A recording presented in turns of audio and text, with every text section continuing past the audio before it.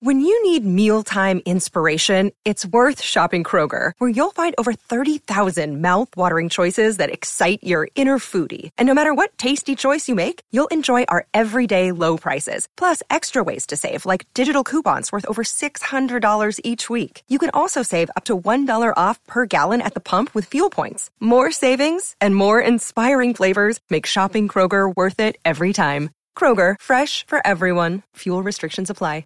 You're listening to a Score North podcast right now, and if you're a business owner, so are your customers. In fact, I could be talking about your business right now, telling the tens of thousands of loyal fans about you and sending them to your business. Find out how you can partner with your favorite Score North podcast. Visit scorenorth.com now and enter keyword partner. Fill out the form, and we'll get in touch with you quickly. Once Phil, Judd, Declan, or others start talking about your company, you'll be amazed at how many fans start showing up. So visit scorenorth.com now and enter keyword partner. TCL is a proud sponsor of the Score North Studios. TCL, America's fastest growing TV brand.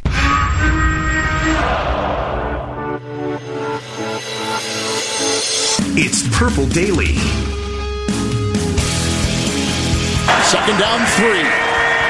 Fake to Lindsey. Here they come. Griffin has him. Down he goes. It was only a matter of time before these two terrific defensive ends would notch a sack.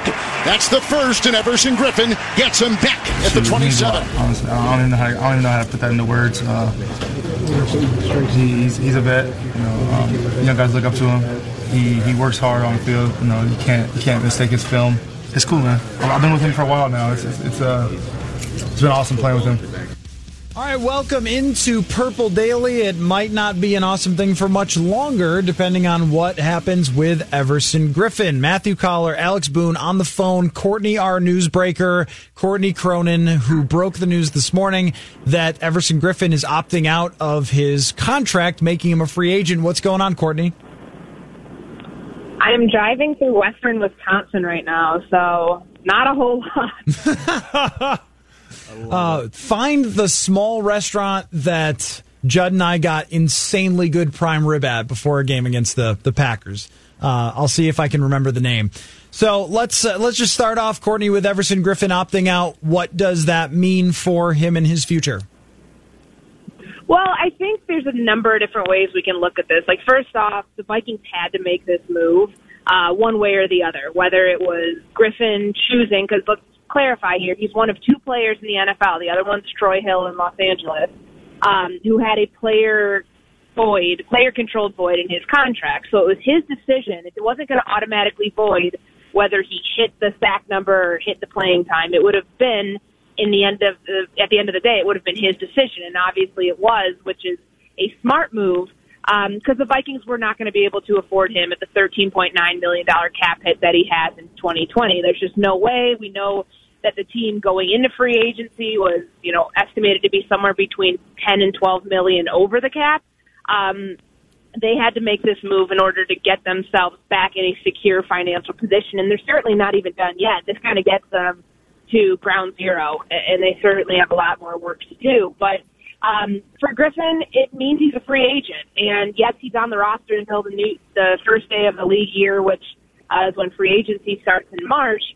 But, the way he's played in this year coming back after some of the, off-the-field stuff, the personal concerns he was dealing with in 2018, I think shows you that he still has it. And I know that we talked about this on Tuesday when we were going over various scenarios before I knew this news of what could happen for him. But I do think that the best place for Everson Griffin is going to be in Minnesota to come back on a restructured deal just like he did last year because, Everson had a chance when, going into last offseason, he had a chance to go and bet on himself in free agency. He could have said, no, I'm not going to take the restructure. I'm going to go look somewhere else, and he didn't. So I think that clearly tells you how the player feels about the team that drafted him, that stood by him for 10 seasons, that, helped him elevate his status to a Pro Bowler, that was there with him as he dealt through some mental health concerns in 2018 that forced him to step away from the game for a little bit. And also help bring him back and give him this opportunity where he got to start at defensive end last year and didn't have to look over his shoulder and worry about becoming a rotational pass rusher. So it means he's a free agent. That's the bottom line. But, is he going to go somewhere else? What's his trade market what's his free agent market look like? I think his best fit's going to be in Minnesota. I mean, there are other places that are always looking for pass rushers, and the value of a pass rusher is high, but given the things that I just spoke about, I do think that he would have his best years to come still at the end of his career in Minnesota. Totally agree with you, especially because you look at the other side, you have Danielle Hunter, so you're obviously going to have success on that field no matter what. But do you really think that he's not going to want to say for the first time, like, hey, listen, I kind of want to test the market and see what's out there, because defensive ends are making so much more money now? Whoop. Wisconsin. Way to go, Wisconsin. Come on, Wisconsin. Your men's basketball team and your phone reception are the worst. Flopping. Anyway, I agree with what Courtney said. I think that he would absolutely benefit the most from staying here, but I think that for him to be like, hey, listen, I don't want to at least test the market a little bit, would be something uncharacteristic of a football player. I had the same thought myself when Courtney reported this morning that he was opting out, that I think he might want to see, because rotational pass rushers who are in their 30s, or even guys who can play at the whole game like Everson Griffen still can, still bring a lot of value. Even somebody like Justin Houston was excellent this year, and Terrell Suggs comes back for the Kansas City Chiefs and is a good rotational player for them, and he's much older than Everson Griffen. Courtney, I'm not sure if you heard what Alex asked you before it zoinked out because of Wisconsin, but do you think that Everson Griffen would be interested in testing the market, because it's a position of such high priority for a lot of teams? Before I start that, I'm going to preface, I pulled over on the side of the road. That's how much dedication I have for both of you. I have my flashers going. If I get hit by a semi, then, Boone, you can have my headphones. I guess that's probably the one that... Don't say that. No, but to answer your question, I think that you got to look at the situation last year and apply it here. Everson had a chance to hit free agency last year when it was very clear that they were not going to be able to afford him at the cap hit in 2019, and he came back on that restructured deal. I think that he's had a good precedent ahead of him to learn kind of from guys who have done this before. I wrote about this last spring with the Jared Allen situation and kind of comparing that to where he had spoken about, had he stayed in Minnesota and not gone to Chicago. I mean, the grass isn't always greener. And I think that there are examples that Everson has learned from, has looked at, guys who are ahead of him, that show him maybe the trajectory for my career that fits best is me staying in Minnesota to play another 2 years and maybe continue to do these short-term deals where, he either has to restructure or it's a void situation again. I mean, whatever it is, his best fit is probably going to be in Minnesota instead of testing out the market in free agency, for a number of reasons, simply being that if you, like I've mentioned on the show multiple times, if you go somewhere and you don't perform at the level that they expect you to perform at, you could be out of the league in a year. And I think in Minnesota, they know him so well. They know what makes him work in a defense and the ways to make him successful, that it's probably his best fit and in his best interest for the rest of his career to stay in Minnesota. Agreed, but now you have to take a look, because you said it. They just broke even by letting go of Ev, and you've already reports that Dalvin Cook's not coming back this offseason. Like, hey, don't expect him there until he gets the deal he needs. The purge is clearly already started. The question is, who's next, and who can they bring back after they let go? A good point. I think Linval Joseph is the first one that we're going to look at beyond Everson Griffen, because that cap hit is way too high for a nose tackle on the other side of 30, and beyond that, there's just not a huge trade market for true nose tackles. I mean, it's not like he really plays 3 technique anymore. I mean, we haven't seen that in a number of years, but I think that he would be probably the next cap casualty, because you have Armand Watts, you have Jaleel Johnson, you can play a rotation between the two of them. In lieu of Joseph, if he doesn't come back at a restructured deal, which, realistically, it probably makes sense to be about a third of that, maybe half, because $11 million is pretty high. And you get about $10.5 in cap savings if you cut him. Talking with Courtney Cronin, ESPN, she broke the news this morning of Everson Griffen opting out of his contract, making him a free agent. So what do they do if Everson Griffen, say, signs with Seattle or something? And then you're left with, you have to probably still move on from Linval Joseph. You don't have Everson Griffen. You really didn't have anyone creating pressure from the three technique last year, except for Afadi Adenabo and Stephen Weatherly mixing in over the guards. I mean, the defensive line is pretty barren without a whole lot of assets to fill it back up, Courtney.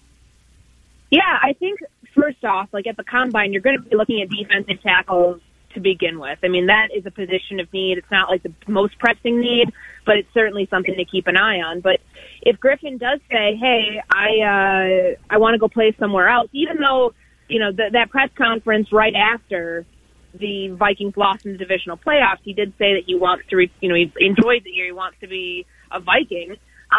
If he decides that the money's too good to pass up somewhere else, and you can't fault him for that, the Vikings have to go to the rotation, and they probably have to either find another pass rusher on the maybe tier 2 and tier 3 market, because you just can't afford the top of the line with your cap situation and all the other things that are pressing needs, or you draft somebody, and you continue to build out your team and develop that way. But I do have a really strong belief that Minnesota wants him back here, certainly, but also will be able to work out a deal just because his market is probably at its best. His value is probably at its best in Minnesota. Like, let's point out the basics here. I mean, he's been here since 2010. It's a team that drafted him. This is a defense that he knows very, very well. His athleticism certainly has not gone anywhere, as we saw from that stretch in the playoffs where he was an interior pass rusher. I mean, they did that to be able to generate in the pocket that they just didn't have with their aforementioned defensive tackles. So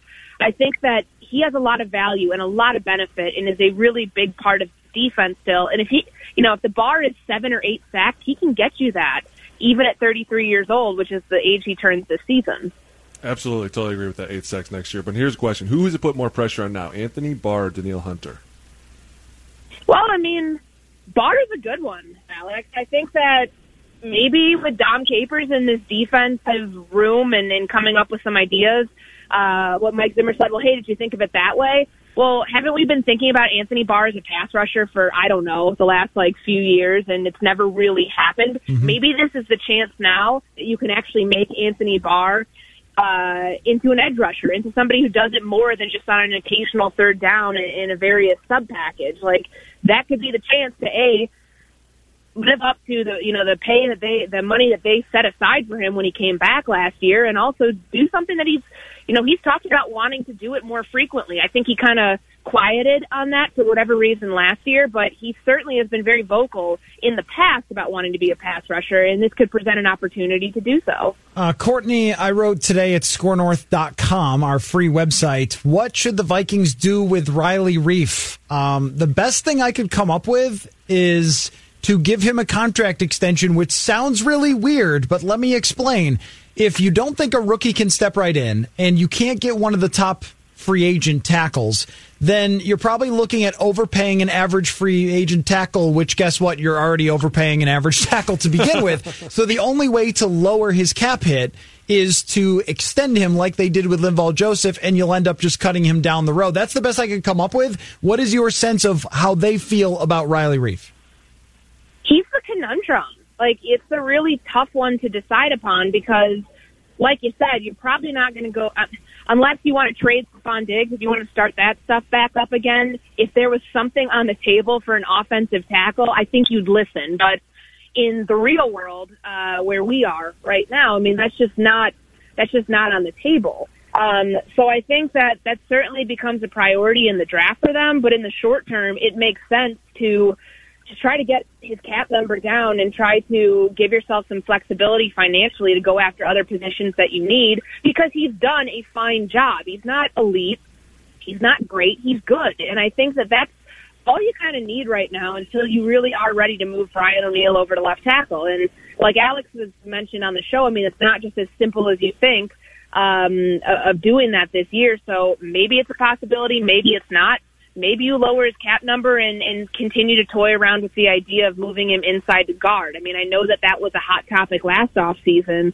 It wouldn't surprise me if something like that comes back up again, just because we're just trying to crunch the numbers and figure out how to make this work and maybe try to fill another position of need at left guard, and then it leaves another hole. So, I mean, it's just, as I said, a giant conundrum, but reducing his number does reduce the cap hit that comes with it.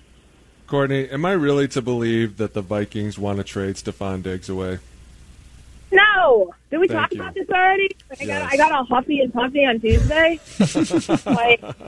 I mean, honestly, unless there is something you cannot refuse, unless it, puts you in line for the number 2 pick, like we've talked about, if they really can't work out an extension with Kirk Cousins and they need a quarterback and you don't want to wait till the second round or, get somebody at 25 because who knows might be there at that point. If you really wanted to move up, then sure. But I think in the sense of the getting a tackle, that is the only time, if I was pulling the strings, that's the only time I would really entertain it, because you're not just going to give him away for free or, feed into any sort of hysteria that's expanded upon social media. You have to have a reason to do it. I mean, he's too darn good to just want to give away, and I know that the Vikings do not want that, and that's not where their head is at. Who has the quickest twitch? Whose hips are the most oily? Who has the quickest long snap? Hand sizes, wingspans. Oh, no one knows hand sizes and wingspans better than Courtney R. Draft Scout. All right, Courtney. Well, we've got you here. It's time for Courtney R. Draft Scout. Would you prefer to talk about the Vikings possibly drafting a safety in the first round, as Mel Kiper has them, or whether Joe Burrow will snub the Bengals and demand a trade? Pick one of those two topics and talk about it, because you are Courtney R. Draft Scout. The Antoine Winfield Mel Kiper projection the other day, because I wrote about this in my story today, just trying to figure out how you would fit guys under the cap and who needs to get paid and who's going to move on. And it was really interesting that he put that out there this early in the free agent process. And I say free agent process because I'm talking about Anthony Harris. Right. So if they draft Antoine Winfield Jr., then you have a chance to not have to pay Anthony Harris and have 2 safeties that would have incredibly high cap hits. I mean, Over the Cap, I believe, has the franchise tag tender for a safety at $12.7 million, something in that neighborhood. And that's why, I mean, this team doesn't franchise players ever, it feels like. So I don't think that would be where they go, but that's just one of the figures I'm looking at here. Let's say he has gets somewhere between the 8 and 10 range. I just don't think that they can afford that. And they could probably argue too. And I think Anthony is a tremendous player, a high character individual, the type of guy you want in your defense. But the Vikings could go to the negotiating table with his representatives and say anybody who plays next to Harrison Smith is going to look really, really good. And they're not saying that Anthony isn't a good player, but they could probably find somebody via the draft potentially for far cheaper than what Anthony is going to make in free agency. And I mean, he's certainly going to get paid, whether it's with the Vikings or not. I just feel like in terms of pressing concerns for Minnesota, he might outprice himself as one of the top safeties in the free agent market to begin with. Who has the quickest twitch? Whose hips are the most oily? Who has the quickest long snap? Hand sizes, wingspans. Oh, no one knows hand sizes and wingspans better than Courtney R. Draft Scout. It's true. Courtney, great stuff. You can see her article at ESPN about the news with Everson Griffen that he's opted out of his contract, and we will be back together at the Combine. There is no higher peak of Courtney R. Draft Scout than at the Combine. Courtney, are you excited? I am, and one of my editors actually sent me an assignment today because, all the interviews are taking place later in the week and we divvy them up. Guess which position I have to go? Long snappers. Is it going to be any perfect? Okay, well, I'm looking forward to that. We will see you then. Thanks for coming on and pulling over in Wisconsin. Drive safely. Thanks, guys. Appreciate it. Yep, for sure. That drive to Wisconsin, man. Super fun. Yeah, definitely a lot of corn and the potential for deer. But Jed and I had amazing prime ribs in the middle of Wisconsin in a tiny little town that I couldn't even tell you what it is. Not a surprise. They have great meat and cheese there anyway. So let's break some of that down. Where do you want to start, Alex? I mean, I just want to know, and you got to be honest with me, do you think he really opted out, or do you think they came to him like, hey, listen, here's the dealio? Do you mean, here's the dealio as in you have to opt out so we can re-sign you? Yeah. Because we're not bringing you back at a $14 million cap hit? Pretty much. That's why my biggest thing is, if you're him, and I know eventually you have to understand it's a business. Dude, this is a business, no question. But are my feelings a little hurt? Because I did do a lot for you last year, and I helped a lot of guys in the process. And then all of a sudden it's like, well, I get that I'm not $14 million, but like, I can test free agency now. I mean, I really, if I'm Ev, and it's such a prime position right now because everybody wants these pass rushers to go just demolish quarterbacks because quarterbacks are the reason that everybody's winning because they can throw the ball so well. So it's like, dude, you are in a really prime position because, yeah, you are 33 years old, but you're about to hit the open market, and that's where you get overpaid. And I agree with Courtney that sometimes a bad year can end everything. But that's a risk that I think most guys are willing to take. Like, hey, listen, I've done it here for this long. I can do it somewhere else as well. And people just go crazy when free agency kicks in. They start overpaying for all sorts of things. We've seen this every sport, every year. Once free agency starts, somebody is willing to overpay for anybody that's good on the free agent market. Everyone starts licking their chops and making that phone call. And even though Everson Griffen presents somewhat of a risk for teams because of his age, his performance last year was above average. It was not where it was in 2017, and that goes for a lot of players in their 30s. But 8 sacks. He was also in the top 25 in pressures. I mean, this is a guy who is still extremely effective and draws a lot of attention from opposing teams. And I'm not saying that Danielle Hunter isn't everything he's made up to be. It's just that it doesn't hurt to have teams looking at Everson Griffen. To be exact, he was 14th in the NFL in pressures.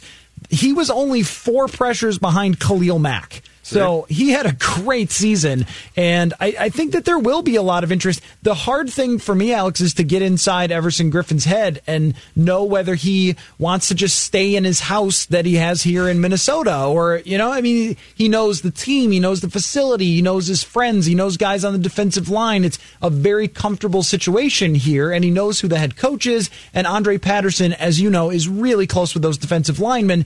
All those things would probably play into a decision of whether to stay here or take whatever the highest dollar was. And I think, too, a lot of it's going to be what does the rest of the defense look like at the end? Because if you're him, you got to be like, listen, who else is going? What am I coming back to? This is going to look completely different. I mean, it's already started, and you know it doesn't get any better from here because you've just hit 0. Like, you're just at, like, hey, we're good to go into the season and play. And already your defense looks different. And then not only that, but then your running back comes back and is like, hey, listen, I wouldn't expect me to be here anytime soon. Like, that is...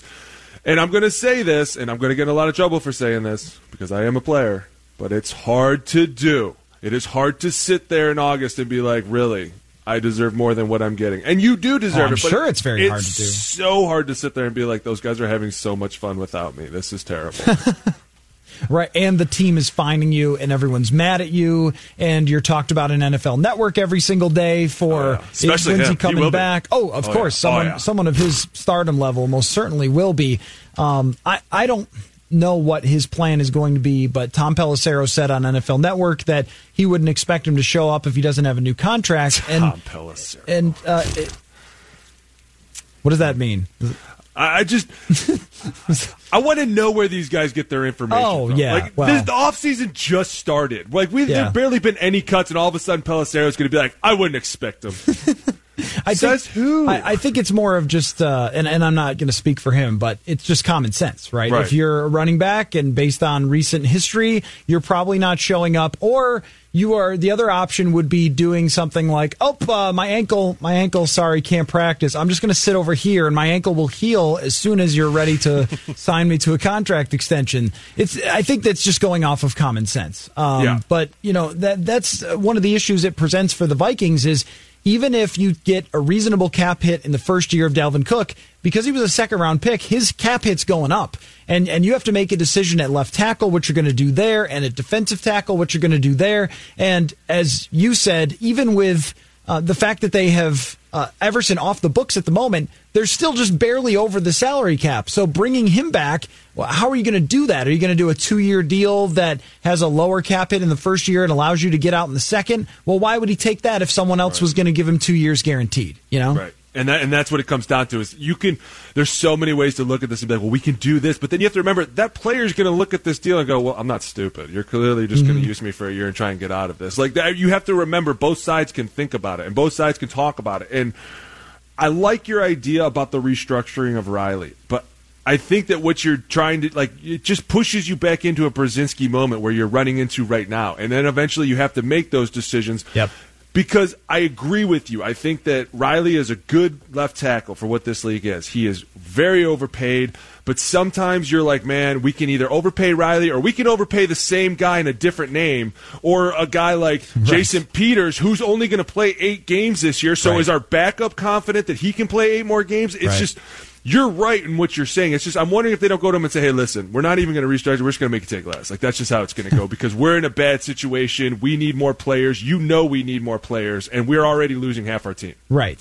And that's the thing is that if you think that you're going to win and you're going to compete for the 7th playoff spot, which we'll get to shortly. But if that's your goal, is to win the NFC North, which doesn't seem unreasonable at this moment for the Vikings because Rodgers is washed. We don't know who the quarterback of the Bears is, which is going to come up in hot routes a little bit. And it seems like Matt Stafford and the Lions are mad at each other, and Matt Patricia has no idea what he's doing still. So, I mean, if you're in that division and they're adding playoff spots, you're not going, oh, yeah, let's dump our left tackle who's average for a roll of the dice. Last year, Andre Dillard was the guy everyone talked about. Oh, he's going to be a great pass blocker in the NFL. And he got smoked in the NFL in his first year, as rookies so often do. And so if that's your plan, we'll just, at the 25th pick, we'll just draft a left tackle and plug him right in. Oh, yeah, Khalil Mack's playing against us next week. I'm sure it'll be fine. Right? So, I think if you're going to stay with that edict to continue to try to win, you have to keep Riley Reiff in place. Agreed, because not only do you have Khalil Mack, but you have Preston Smith, Zadarius Smith. Yep. Like, there are more people in this division. But I do like what you said. Like, this division right now, if you were looking at it, you'd be like, man, the Vikings really do have the most potential to get over every team in here. Because, like you said, the Lions are still the Lions. Detroit or the Chicago doesn't know what they're doing. And look what happened. Dude, look what happened. Rodgers is washed. I'm not going to say he's washed. I'm just going to say that team fooled everybody last year. And we've talked about how many times, weren't like, that great. Yes. We were like, dude, this team is really not. They're just sneaking away with weird wins, and it's going to catch up to them. And it did. Like, they're the team that everybody thought they were. So when you're going into this situation, you're like, hey, listen, we really are just a couple pieces away. We could probably plug and play a few guys, but one of the biggest pieces is threatening to not come back. And so you're like, dude, everybody on this team needs to start biting some bullets to help us out. All right, let's take a break. And when we come back, we're going to talk about this proposal for the 7th team on each conference in the playoffs for the NFL. And I'm going to explain how I have been influenced, my opinion on this, by the NBA All-Star Game. All right? That's when we return. I know you're a huge NBA fan, so we'll talk about that when we come back. Here, you'll listen to Purple Daily on Score North. Hey, Score North listeners. It's Phil Mackey here for Federated Mutual Insurance Company, which is here to give business owners that peace of mind that you need when you've built a company with your blood, your sweat, your tears, maybe not your blood, but whatever. Like, you built a company, and you want your insurance team to be ready with a game plan that helps you recover, if needed, recover smoothly so you can get on with running your business. Federated has a century of experience in helping business owners. You can find out more about the industries Federated protects at their website, federatedinsurance.com. And remember, Federated Insurance, it's their business to protect yours. Jonathan here with the Score North download, brought to you by the Choice Bank Minnesota Golf Show. Dale Tondrick's Retirement Playbook will air at 9 a.m. this Saturday. An hour earlier than usual, Dale Tondrick offers insight and expertise into retirement savings, and you can listen this Saturday morning at 9 a.m. We'll get you back to Purple Daily in just a moment. But Desmond Howard was on Get Up this morning, was talking about all those reports that came out late yesterday about the NFL's changing their CBA. And one of them was that there's going to be 7 teams per conference in the playoffs. And his reaction was this. Guys, the most exciting time of the year, NFL playoff time. There's nothing like it. You're going to tell me that they're going to add another team and not another game. I think that's brilliant. I mean, why do you think college fought to have a playoff so hard? Because playoff football is amazing. It's going to be more intriguing. And like you said, Swagoo, now these games, especially later in the season, they're going to be even more important. The best price on everything golf is over at the Choice Bank Minnesota Golf Show, February 21st through the 23rd at the Minneapolis Convention Center. All advance paid tickets come with 21 green fee passes. Go to MinnesotaGolfShow.com to buy your tickets. That's been your Score North download. Now back to Purple Daily. Thank you, Jonathan. Alex Boone, Matthew Collar on Purple Daily. Alex, I'm going to read you a list of teams and years, okay? 2019 Steelers and Rams. 2018 Steelers and Vikings, 2017 Ravens and Lions, 2016 Titans and Buccaneers, and 2015 Jets and Falcons. Do you think any of those teams would have won the Super Bowl had there been a seventh team in each conference allowed into the playoffs? That's way too hard of a question, so I'm going to say no. The answer is no. I can help you with that one. That all these teams are bad or mediocre, and they would have had no shot. Yeah. And a great example is actually the 2018 Vikings. They would have been in the playoffs, but by no measure are they a good team. Other than, okay, they had an above-average defense, but offensively they were really bad. They fired their offensive coordinator. They fell apart in Week 17 against the Chicago Bears with the chance to go in the playoffs. And now that's a playoff team? That team right there that might have been the worst since 2014 under Mike Zimmer, that's a playoff team. Okay. You're bringing me down a bad road, but I'm going to have to do this. Like back in 2011, the 6th seed came to us, and they beat us. I know. It has happened. Super Bowl. That's what I'm saying. Like, it has happened. I love this idea. I absolutely love it. And not only that, but you took a bye week away from somebody. Dude, that is ruthless. I love it. So I've been thinking about this through the lens, though, of the NBA All-Star Game, and I'll explain. Because the NBA All-Star Game made a big change to how it decided who won, really. I mean, in the fourth quarter, they had to reach a certain number of points, which was 157. It was how many ever they had by the third quarter plus 24 to honor Kobe Bryant. Okay, this sounds very convoluted. And when they first came out with it, my instant reaction was, oh my gosh, just play basketball and whoever scores more points wins, right? Are you serious? Mm-hmm. Then they put it into practice, and it was amazing. The guys had to reach that number. They started playing hard. All the starters were out there in the fourth quarter. Giannis Antetokounmpo was talking trash to James Harden, who he really doesn't like. And those are two megastars talking trash and competing hard in an all-star game. What? And it worked out super well. And even with Major League Baseball going to the one-game playoffs, I would have said, don't do that. Baseball is fine. Just leave it as is. And it was better. So I will say this. I don't initially like this because I don't care to put a bad Rams team from this year or Duck Hodges and Mason Rudolph and a quarterback into the playoffs in 2019. I think the 2018 Vikings didn't deserve to be a playoff team. But I know when it's put into practice, that will mean more football and it will probably be super fun. Absolutely. It's going to make it way more competitive. I mean, you talk about only one team gets a bye week. Like before it was like, okay, the top two teams. So you're like, well, all right, we're in the playoff hunt. We got a good chance. Now it's like, dude, listen, we really got to be the best team if we want to advance the farthest. I love it. I think it's great. It's more football. It's more entertaining. It puts the second seed on their heels a little bit more because you're playing a team that, like you said, most people are going to go, dude, this team doesn't deserve to be here. Well, you know, in the NFL, that just makes the team more dangerous because they're like, really? You're going to count us out already? Okay, now we're going to really come after you. Dude, I think this is going to be one of the best things they've done. What I don't like is adding that extra game. That, I think, is stupid. Yeah, that right. The 17-game season. I'm not a fan of that either. And you being a former player, I just can't imagine what that is going to tack on to people's careers to have to play an extra game. I mean, if you're a rookie coming into the league with 17 games, immediately, you get a couple of years in and you've already played an extra quarter of a season from everyone else. That's even if your team misses the playoffs. If you win the Super Bowl and then add 17 games to it, you're talking about what? Potentially 21 games in a season? I mean, already these guys, by the time they reach the playoffs, are totally exhausted and beat up and bruised and in need of surgeries and everything else. And now you're asking them to do more.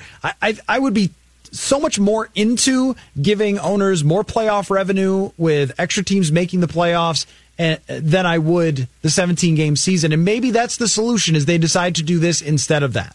You know, I'm curious to see what they're going to do with that, especially because I know that they just summoned the NFL owners back, which is obviously a big sign. But my biggest question is, why are they so in a hurry to get it done now? Mm-hmm. And I wonder if it's not because they're about to have a new election for president of the NFLPA. And I know how those guys at the PA feel. They're like, listen, dude, you want an extra game? We want a lot more money. And I'm so curious as to why all of a sudden now everything's just happening so fast, and we're going to add another playoff team. We're going to start adding another game. Like all these things that you're like, wow, you know, players are really cool with all that? Okay. I mean, if you say so, I guess they are. But I would be very skeptical of what they want in return. And if they really are that close to being done with the deal, because 2 weeks ago we were like, these guys aren't close at all, and now all of a sudden they're like, come back, we almost have it done. Like, what changed overnight? I mean, I get that when you say, hey, listen, we're going to give another team an opportunity to get into the playoffs, well, that'll spark a lot of guys, because instantly the teams you just read off, all those guys know who they are, and they're like, dude, we were so close to making it that year. That could have been us. Like, that's gonna.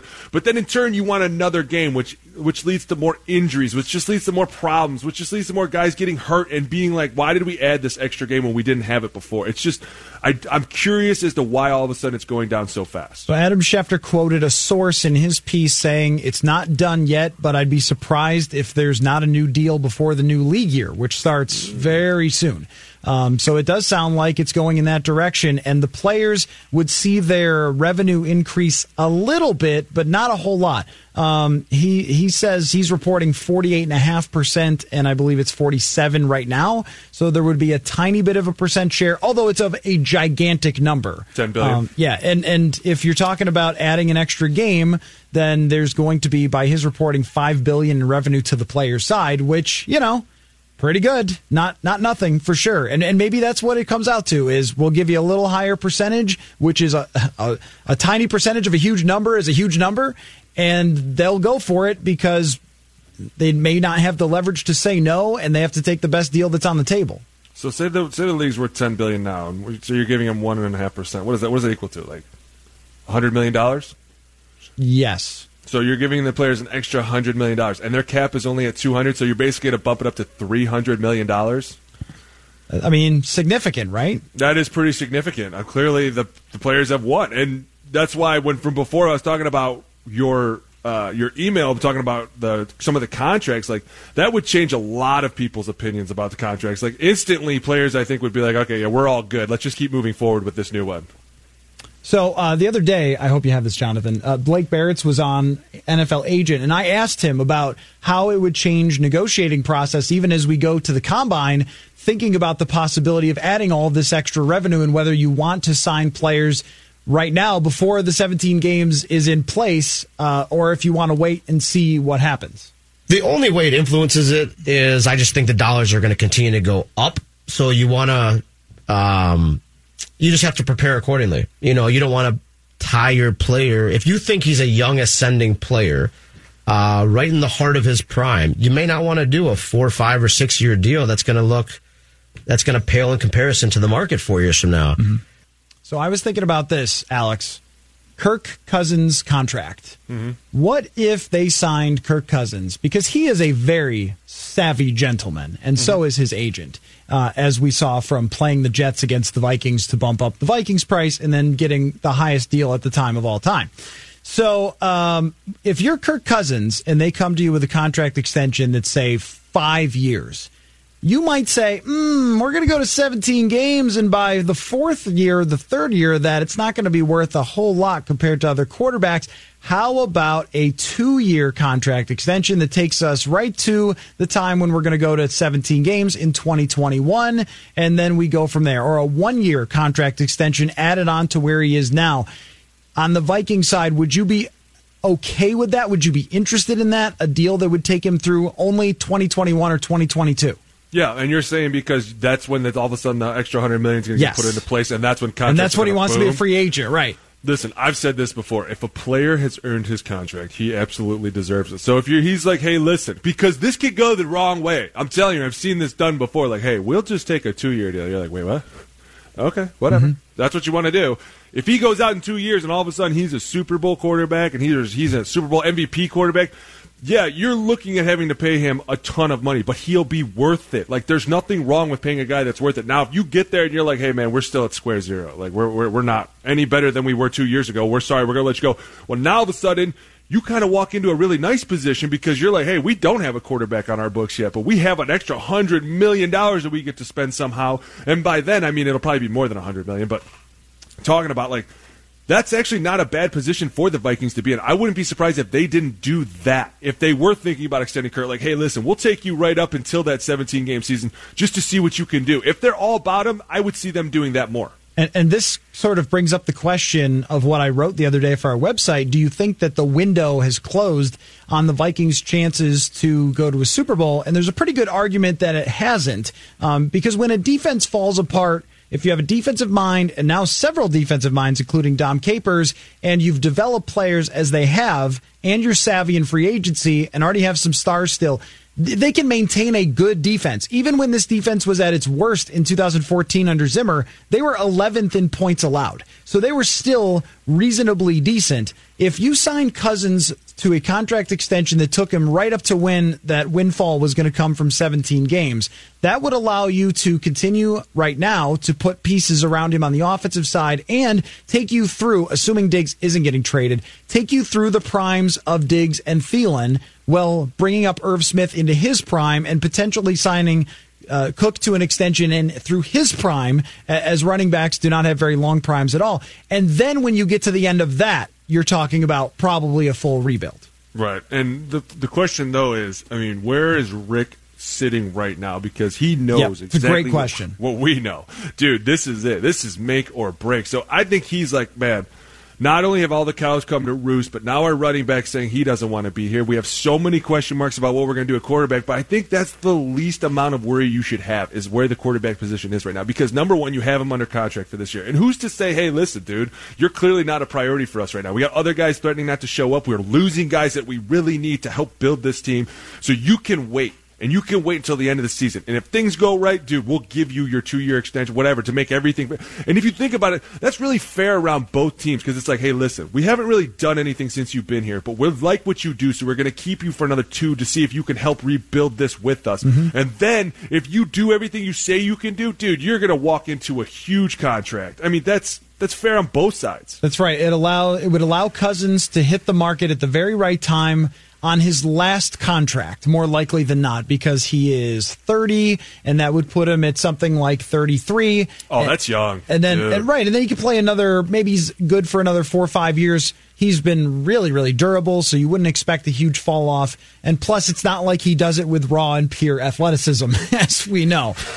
So, I mean, if they're going to do it, I like the idea of making it through, say, 2022. Give him a 2-year extension to what he has right now. So you lock him up until then. It works out for everybody. You could play through the rest of what you think is your team's prime. Now, I would say the counterpoint to that is, if you don't think you can win a Super Bowl with him at any point, then you should just say, all right, we've got to do something else. We've got to look in a different direction for the quarterback position. We've got to draft someone. You've got to trade up. You've got to look to the free agent market next year and just let him walk. But I tend to think that your point about Rick Spielman is a good one, that the front office cannot be looking at this like, yeah, we're just going to take a long-term approach here.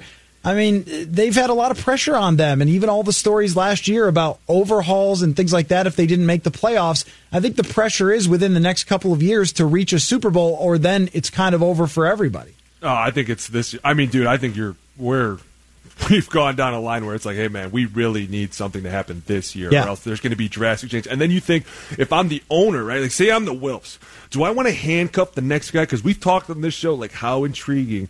What's the one thing we say about new coaches? Well, his quarterback, boy, good luck with that, dude. Yeah, or it's like, bro, he's got an open spot. He can get anybody he wants, and the cap's going way up. Oh, they're walking into a juicy spot. And then you have a defense behind it that's been known to stop people and be top 10. Like, you're walking into a really prime position for a lot of coaches that wouldn't normally want the job like that. They'd say, hey, listen, I'm absolutely up for it. So that's another thing. If you're the Wilfs, you have to start thinking that too, because what does Kirk Cousins do for you long term? Does he make it an attractive spot if something were to happen with Zim and Spielman that we need to say, hey, listen, we've had our run and we've had our fun?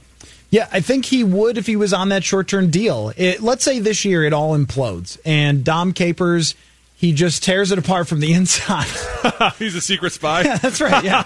From the Packers, they have sent Dom Capers to Got him. Right, so he ruins the defense. Anthony Barr finishes the year with 0 sacks, and everything goes to hell. And, whatever. They go 5-11. So they decide, all right, Zimmer, it's been a good run. We're going to change out everything. If you had Kirk Cousins under a short-term contract extension, I think that's still a pretty attractive job because usually at worst you're going to be 7-9 or 8-8 with Kirk Cousins, and at best you're probably 10-6 or 11-5. It's one of those low floor but low ceiling as well, or high floor low ceiling type of thing. And so you probably can win with him as a quarterback, or at least decent, but that you're not locked into him for the extent that you're there. So if you sign a 5-year contract as a coach and you plan on being there a few years, you can move on if you want to. I disagree with that. I think that if you sign him to an extension, you're forcing a lot of people to probably not want to take a job. Just because of exactly what you said. No coach is like, well, guys, at best we'll be 10-6. So should we go? Start practice? I mean, nobody wants that. Everybody wants to be like, dude, at best we're 16-0 and soon to be 17-0. Everybody's always striving to be the greatest. If you sit there and say, hey, listen, here's a mediocre quarterback. You want to take this job or not? Most coaches are going to go, dude, look, he can't scramble. At times he's under duress. He just doesn't look good. No, I don't. I'm sorry. I don't want that job. As opposed to saying, hey, listen, yeah, we need to fill in some pieces here, but you can have whatever quarterback you want, and we will help you go out there and get whatever quarterback makes you happy. Well, all of a sudden, you'll see people coming out of the woodwork like, yeah, I'm interested now in that job. Like, coaches that are retired will probably come out of retirement and be like, yeah, that's a good point. I want that. And you got a great running back? I want that job. It's a little bit like this. It's like people who have kids who are graduating from high school, and they think, well, my kids are probably going to party on graduation night anyway, so let me make sure that they do it in a safe way. Yes. It's sort of like this for the front office of the Vikings. Let me make sure that you guys sign Cousins in a safe way. You don't right. Like, nobody's driving here. We're gonna, there will be adults around to make sure you all are safe with your graduation party. There's going to be somebody to say, sign them to a 2-year deal so you're safe, so you're not locking in for 5 years. And then it does become harder after that, because if they did have to move on and you have a deteriorating roster 2 years from now, you're not going to look at it as an attractive place to be. But if you had Cousins on a short-term deal, it would be so much more, I think. And most attractive, if you really thought you were going to change coaches, which I don't think they do. But if they did, would be to have him just play out this year and then see what happens. Yeah, agreed. And I mean, I think that we kind of disagree on that, because I think that all of a sudden when you look back at 7-8 years, it's like, listen, we had a great run. At this time, we're losing defensive players, and that was the one thing that kept us the most competitive, was our defense was fierce. And now we're having to lose players, number one, to free agency because we can't afford them, and number two, to age. Like, we can't keep doing this over and over, and you see this all the time with this league. I mean, look at Mike McCarthy. I mean, I know he coached for the Packers, but you have to have a great deal of respect for that guy. And eventually the team just goes, hey, listen, we're going nowhere fast. We're going in circles, and we're just throwing money down the tube when we could have a championship because we've had so much talent wasted. Like, that's when people start turning around, is they see all these great players that get old, and they're like, how did he get old and we didn't win a championship? I mean, that's what pisses the owners off the most. Even teams that do win, you'll see coaches throughout the history decide that the team is fading and it's time to go. Mike Holmgren ends up going to Seattle, and they give him like the keys to the entire franchise, and he goes to a Super Bowl against Pittsburgh. But he just up and left Green Bay and up and left Brett Favre. Like, well, okay, I think this is probably going on the other side of the mountain here. And Bill Parcells, I think, retired several times. Every time it looked like his team was kind of done, like, I'm worried about my family and health. And then he would come back and coach somebody everybody else. And just so happened, I think this is the cleverness of Bill Parcells, it always just so happened to correlate with the team that was on the rise and had been bad. So the New England Patriots, he shows up there, and they just so happened to draft number 1 overall quarterback, this guy with an amazing arm, Drew Bledsoe, and they've just so happened to be terrible for a while and built up draft picks and good talent. And Parcells is the genius to put him over the top. Not saying he wasn't, just saying that's part of his cleverness was good timing. So, where I'm coming from with that is I think the ownership believes in Mike Zimmer and that they think he can continue to keep them competitive. But it can always change in the snap of a finger. They go 5-11 this year and their defense ranks 23rd in the league. They're probably making a change. That's the way I look at it. Agreed. And I just, the way that this offseason has already started, it's not on the rise. I mean, you already talk about Diggs wanting out, which Maybe. There is, whether he does or doesn't, let's just put this to rest. The team does not want to trade Stephon Diggs. Regardless of how he's acting, what he's doing, they're like, dude, you're in the back seat right now. We have bigger fish to fry. That's fine. Go throw your tip over there. Everyone's like, oh, the Vikings are trying to get rid of him. You don't turn around and go, hey, listen, our best player is really pissed we're not getting him the ball. Get rid of him. I'm sick of hearing right. I'm sick of hearing that our best player wants the ball. He'll get the ball when we say he gets it. Like, no. Maybe we should get him the ball. It's not hard. They're not like, you know what? You're right, Stephon. We need to get rid of you. That is not right. But then all of a sudden your running back's like, listen, I'm not happy either. And you've already had to start purging your defense. Like, this is not the offseason that you wanted in the year that you're about to have. Yeah, I agree. Though I would say this about Stephon Diggs is I was doing a radio hit somewhere else, which is just an interview with another radio station. And the host said, well, Diggs is always making noise or always causing problems. It's like, really no. I mean, just doing something with your own Instagram that you probably didn't expect anyone to even see is not making noise and causing problems. And I went back because I care about all of you people and watched every interview I could find of him at Radio Row. I knew he was there because he would have to be promoting something. So he was promoting some car or whatever. So he does interviews with CBS and with NFL Network and with USA Today. I watched a bunch of these. I spent an hour doing this last night. I found 0 times where Stephon Diggs even hinted or indicated that he wanted out or that he wasn't happy or that he didn't like Kubiak.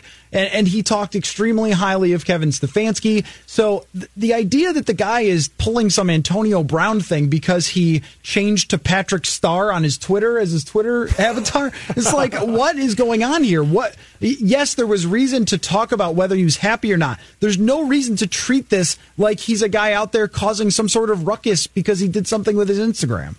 Dude, I firmly believe that what he was doing, he wanted to show a little bit of something. Like, could be. Listen. Yeah, could be.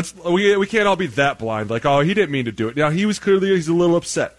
But you know what? The most passionate players get upset quickly. And sometimes it's hard to bring them down. But at the end of the day, you're like, you know what? He's one of our brothers. He's a teammate. We love him to death. He's huge for our offense. He's just a little upset. And he's right. We do need him to get at the ball a little bit more. I mean, there's nothing wrong with I think that some people look at this and they're like, oh, he's throwing a tip. He's only throwing a tip because you're making a big deal about it. He's not the one out here saying, listen, trade me. Right. I'm done with this. He said nothing. He didn't say a word. Everybody, like Florio's over here speculating, oh, he wants out. Shut up, Florio. No, he doesn't. He loves this team. Are you kidding me? He's just passionate about it, and he wants the ball. There's nothing wrong with that. Yeah, and so he indicated in one interview, he sort of hinted at, early on we were running the ball a little more than I wanted, which is probably a vast understatement. In one of the interviews that I watched, I don't know which one. But then it was weird. They started throwing him the ball and then winning, and then Kirk was good, and it was like, oh, what? You've got to be kidding me. So, yeah, I know. I don't want to sit here and say that Diggs is happy. I'm not him, and I'm also not his social media translator either. And that's where there are certain grounds that I'm not going to step on, and I am not stepping on the ground of, well, he did this thing on Instagram where he removed a Vikings picture, so that must mean that this, whatever. It doesn't matter. It also doesn't matter if he's mad because he's under contract and there's nothing he can do about it. So it's just... what frustrated me about it is there's some validity to talk about his standing with this team and whether he's happy, and we have discussed that quite a bit, and whether he wants to go forward with Kubiak and the 50-50 running and stuff. But there's also this, are we really doing this? Is this really the way we're doing journalism in football is, Patrick Starr, that means he thinks he's a star and wants to be traded to Kansas City. Patrick Mahomes, I've got it.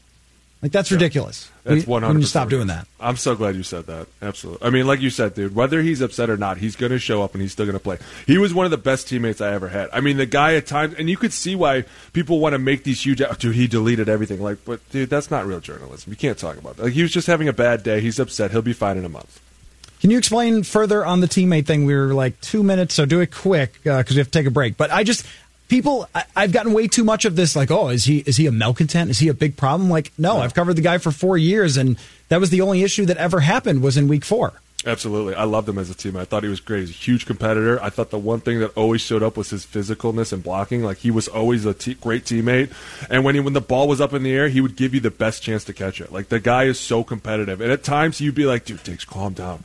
But you love that as a teammate. Like, people forget that this is a barbaric, violent sport. And it's supposed to be played at a loud tone. And people are supposed to be crazy and upset and throwing things. Like, that's how this game is. So if it was the teammates that weren't like that I was like, what's wrong with that guy? Does he not want to be here today? Like, Diggs wants to play. He is constantly in the huddle. Like, he's got those big eyes and he's looking at you. He's like, come on, man. Come on. You're like, all right. I'm coming. All right, leave me alone. Like, he was the guy that would get you fired up. And he's a receiver. Like, I would equate him to Anquan Boldin. Like, because Anquan was one of the guys that I would have stepped in front of a truck for. Him and Randy and Stephon, like those guys, they'll give you everything they have and they never shortchange you, and I respect that about their game. Well, I'm really glad that you explained that because I think people misunderstand when they see on TV someone upset on the sideline that must mean they're throwing a fit or that they're a bad teammate, and you don't always know the context of it. And right. I've never found as a reporter anyone who has said to me off the record or on the record, yeah, dude, he's not a great teammate. Like, everyone has the same opinion that you just expressed. So we're up against it. Let's take a break. We've got some routes, and they're hot. So that's what's going to happen next. You're listening to Purple Daily here on Score North. TCL is a proud sponsor of the Score North Studios. TCL, America's fastest growing TV brand.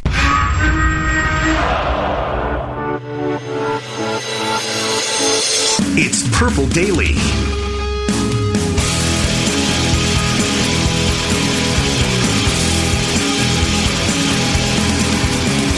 All right, back here on Purple Daily, we'll do hot routes in just a minute, but I wanted to circle back on what we were just talking about with Stephon Diggs and his competitiveness, because I feel like, Alex Boone, it is worth rehashing a little bit about what happens on the sidelines with guys who compete the way that Stephon Diggs competes. And we see something in slow motion of someone yelling, and especially when it comes to certain players, wide receivers specifically, it always seems to be taken as, well, this guy must be having a meltdown. He must be demanding the ball. And there is breaking news here that all receivers are not Terrell Owens, right? Or AB. Right, exactly. And so, yes, the way he acted in week 4 was unacceptable to just not show up for practice. Of course it was. And I'm sure some of those meltdowns on the sideline are frustrating at times for teammates, but at the same time, the way that he competes is how he goes from a 5th-round pick to a superstar NFL wide receiver. Absolutely. And I think that sometimes you have to understand that most guys are emotional because it is a physical sport and you're asked to do so much. And when you don't, when the outcome isn't exactly how you expect it, and sometimes it doesn't even have to be with like him getting the ball. Sometimes it's just the way the game's going, the flow of the game. Like, guys get upset and there's a lot of yelling. I think that nowadays it's shown more than it used to be because back in the day there used to be like fist fights on the sidelines and guys would but you never saw it because they never showed the sides. But now all of a sudden, hey, listen, we know that the Vikings sideline can get a little crazy. So if it does get a little crazy, start showing it, no matter what they're saying, because they never really tell you what they're saying. How do you know they're not out there screaming at you like, dude, you're doing a great job. I am so proud of you. Like, you never know what they're saying. And sometimes they're just yelling because, number one, it's loud in the stadium. Number two, you're really excited and hyped up, and you can't tell how loud it is, so you're just yelling because that's how the game's going. There's so many things that go into it. And I think that as much as people look at it as a negative thing, like, my God, he's starting a fight, a lot of times it's just like, hey, man, we're good. We need to go. We need, it's guys pushing you to be like, hey, we're okay. Or maybe something's bothering you, and he's just letting you know, bro, it's okay. We have to move on. We don't have time for this. And it comes off in a different light.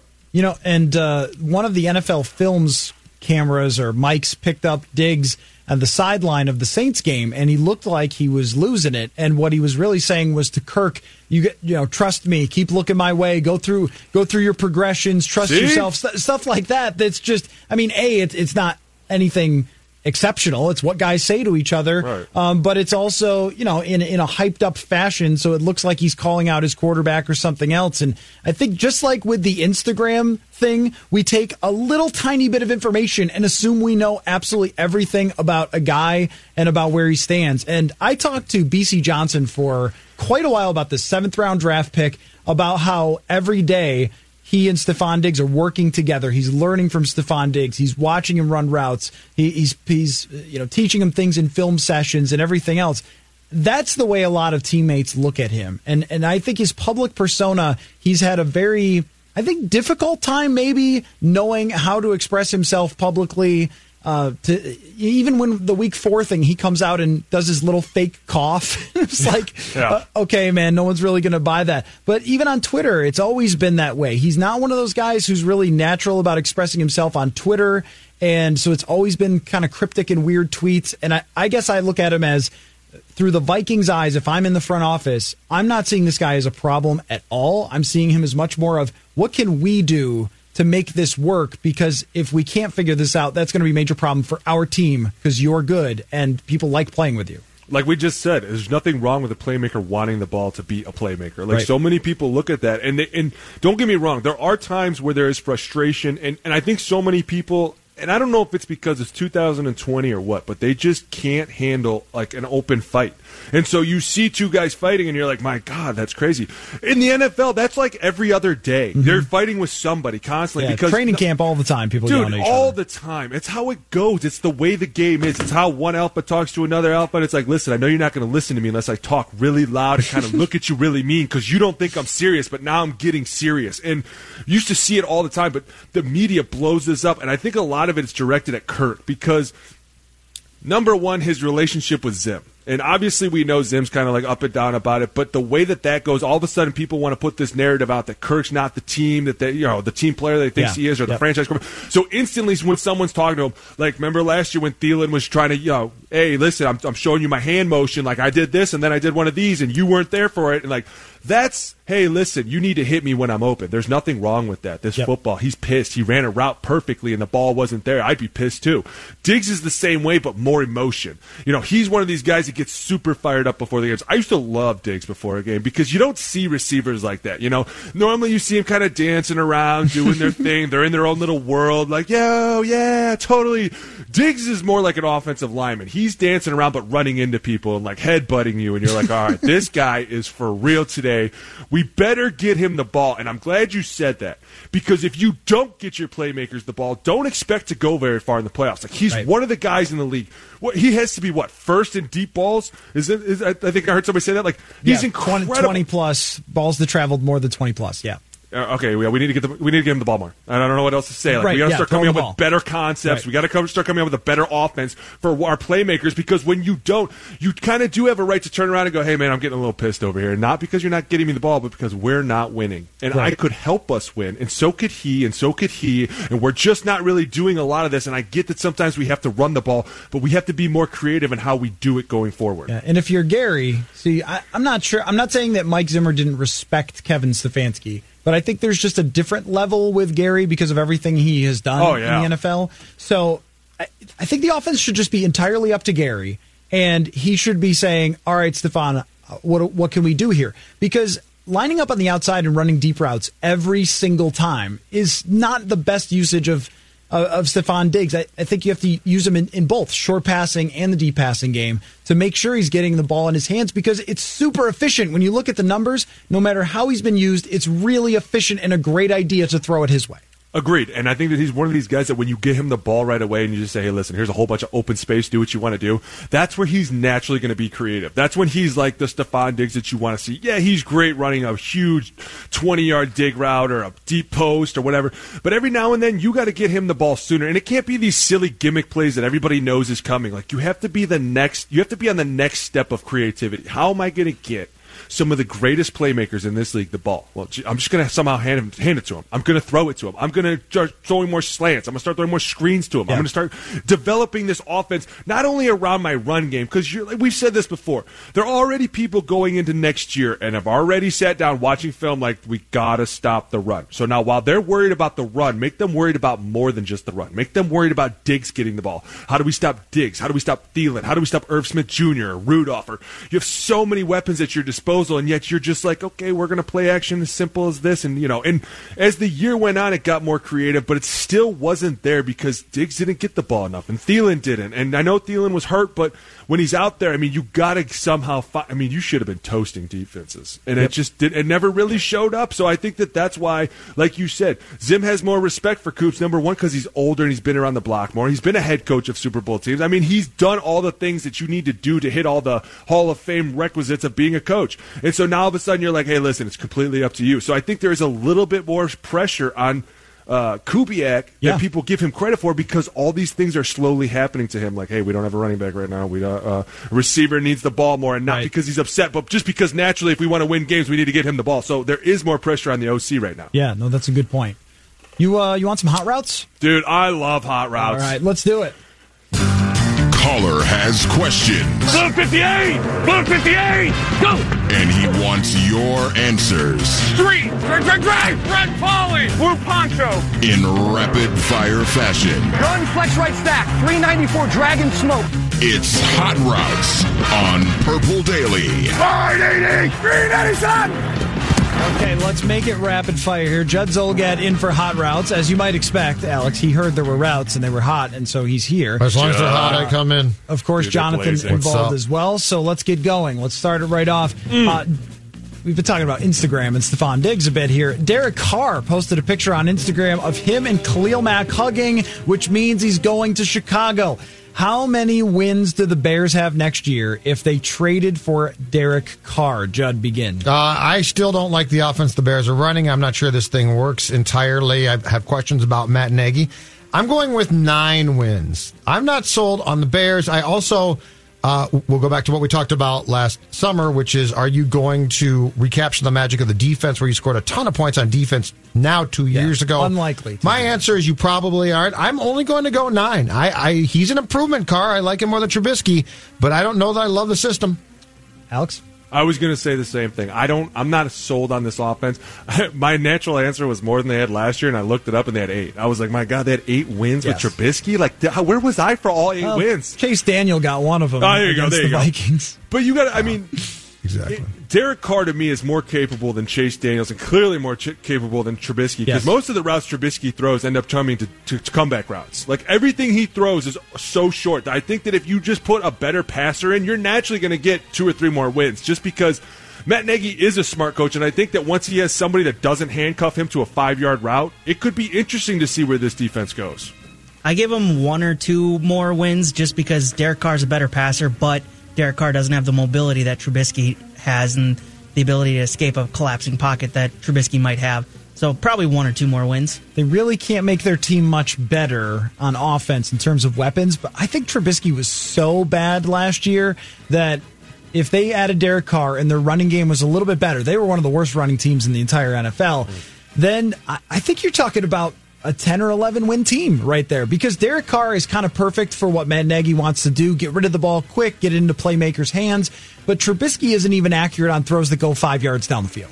Told you. And that's at least what Derek Carr can do. All right, Greg Robinson was caught with 157 pounds of marijuana at the border. Wow. And he could face up to 20 years in prison. That is right, 157 pounds, a kicker's worth of weed. And he could be in a lot of trouble here, which was weird because he's made like $30 million during his career, but I guess drug pins do make more than that. So, kingpins. So true. I want you guys to just give me your best Greg Robinson joke. 157 pounds of weed, Greg Robinson, first round bust, weed.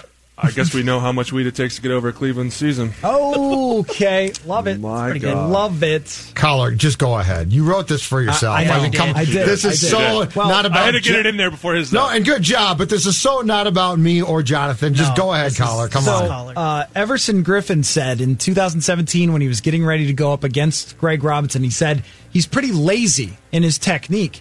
Turns out he's not lazy. He just had other hobbies that were distracting him. Ooh. That's okay. Ba-dum-bum-bum. It's not really like a one-liner like Alex's is. I feel like more I one tried that to takes help some you. Setup. No, that was good. It was just different types of jokes.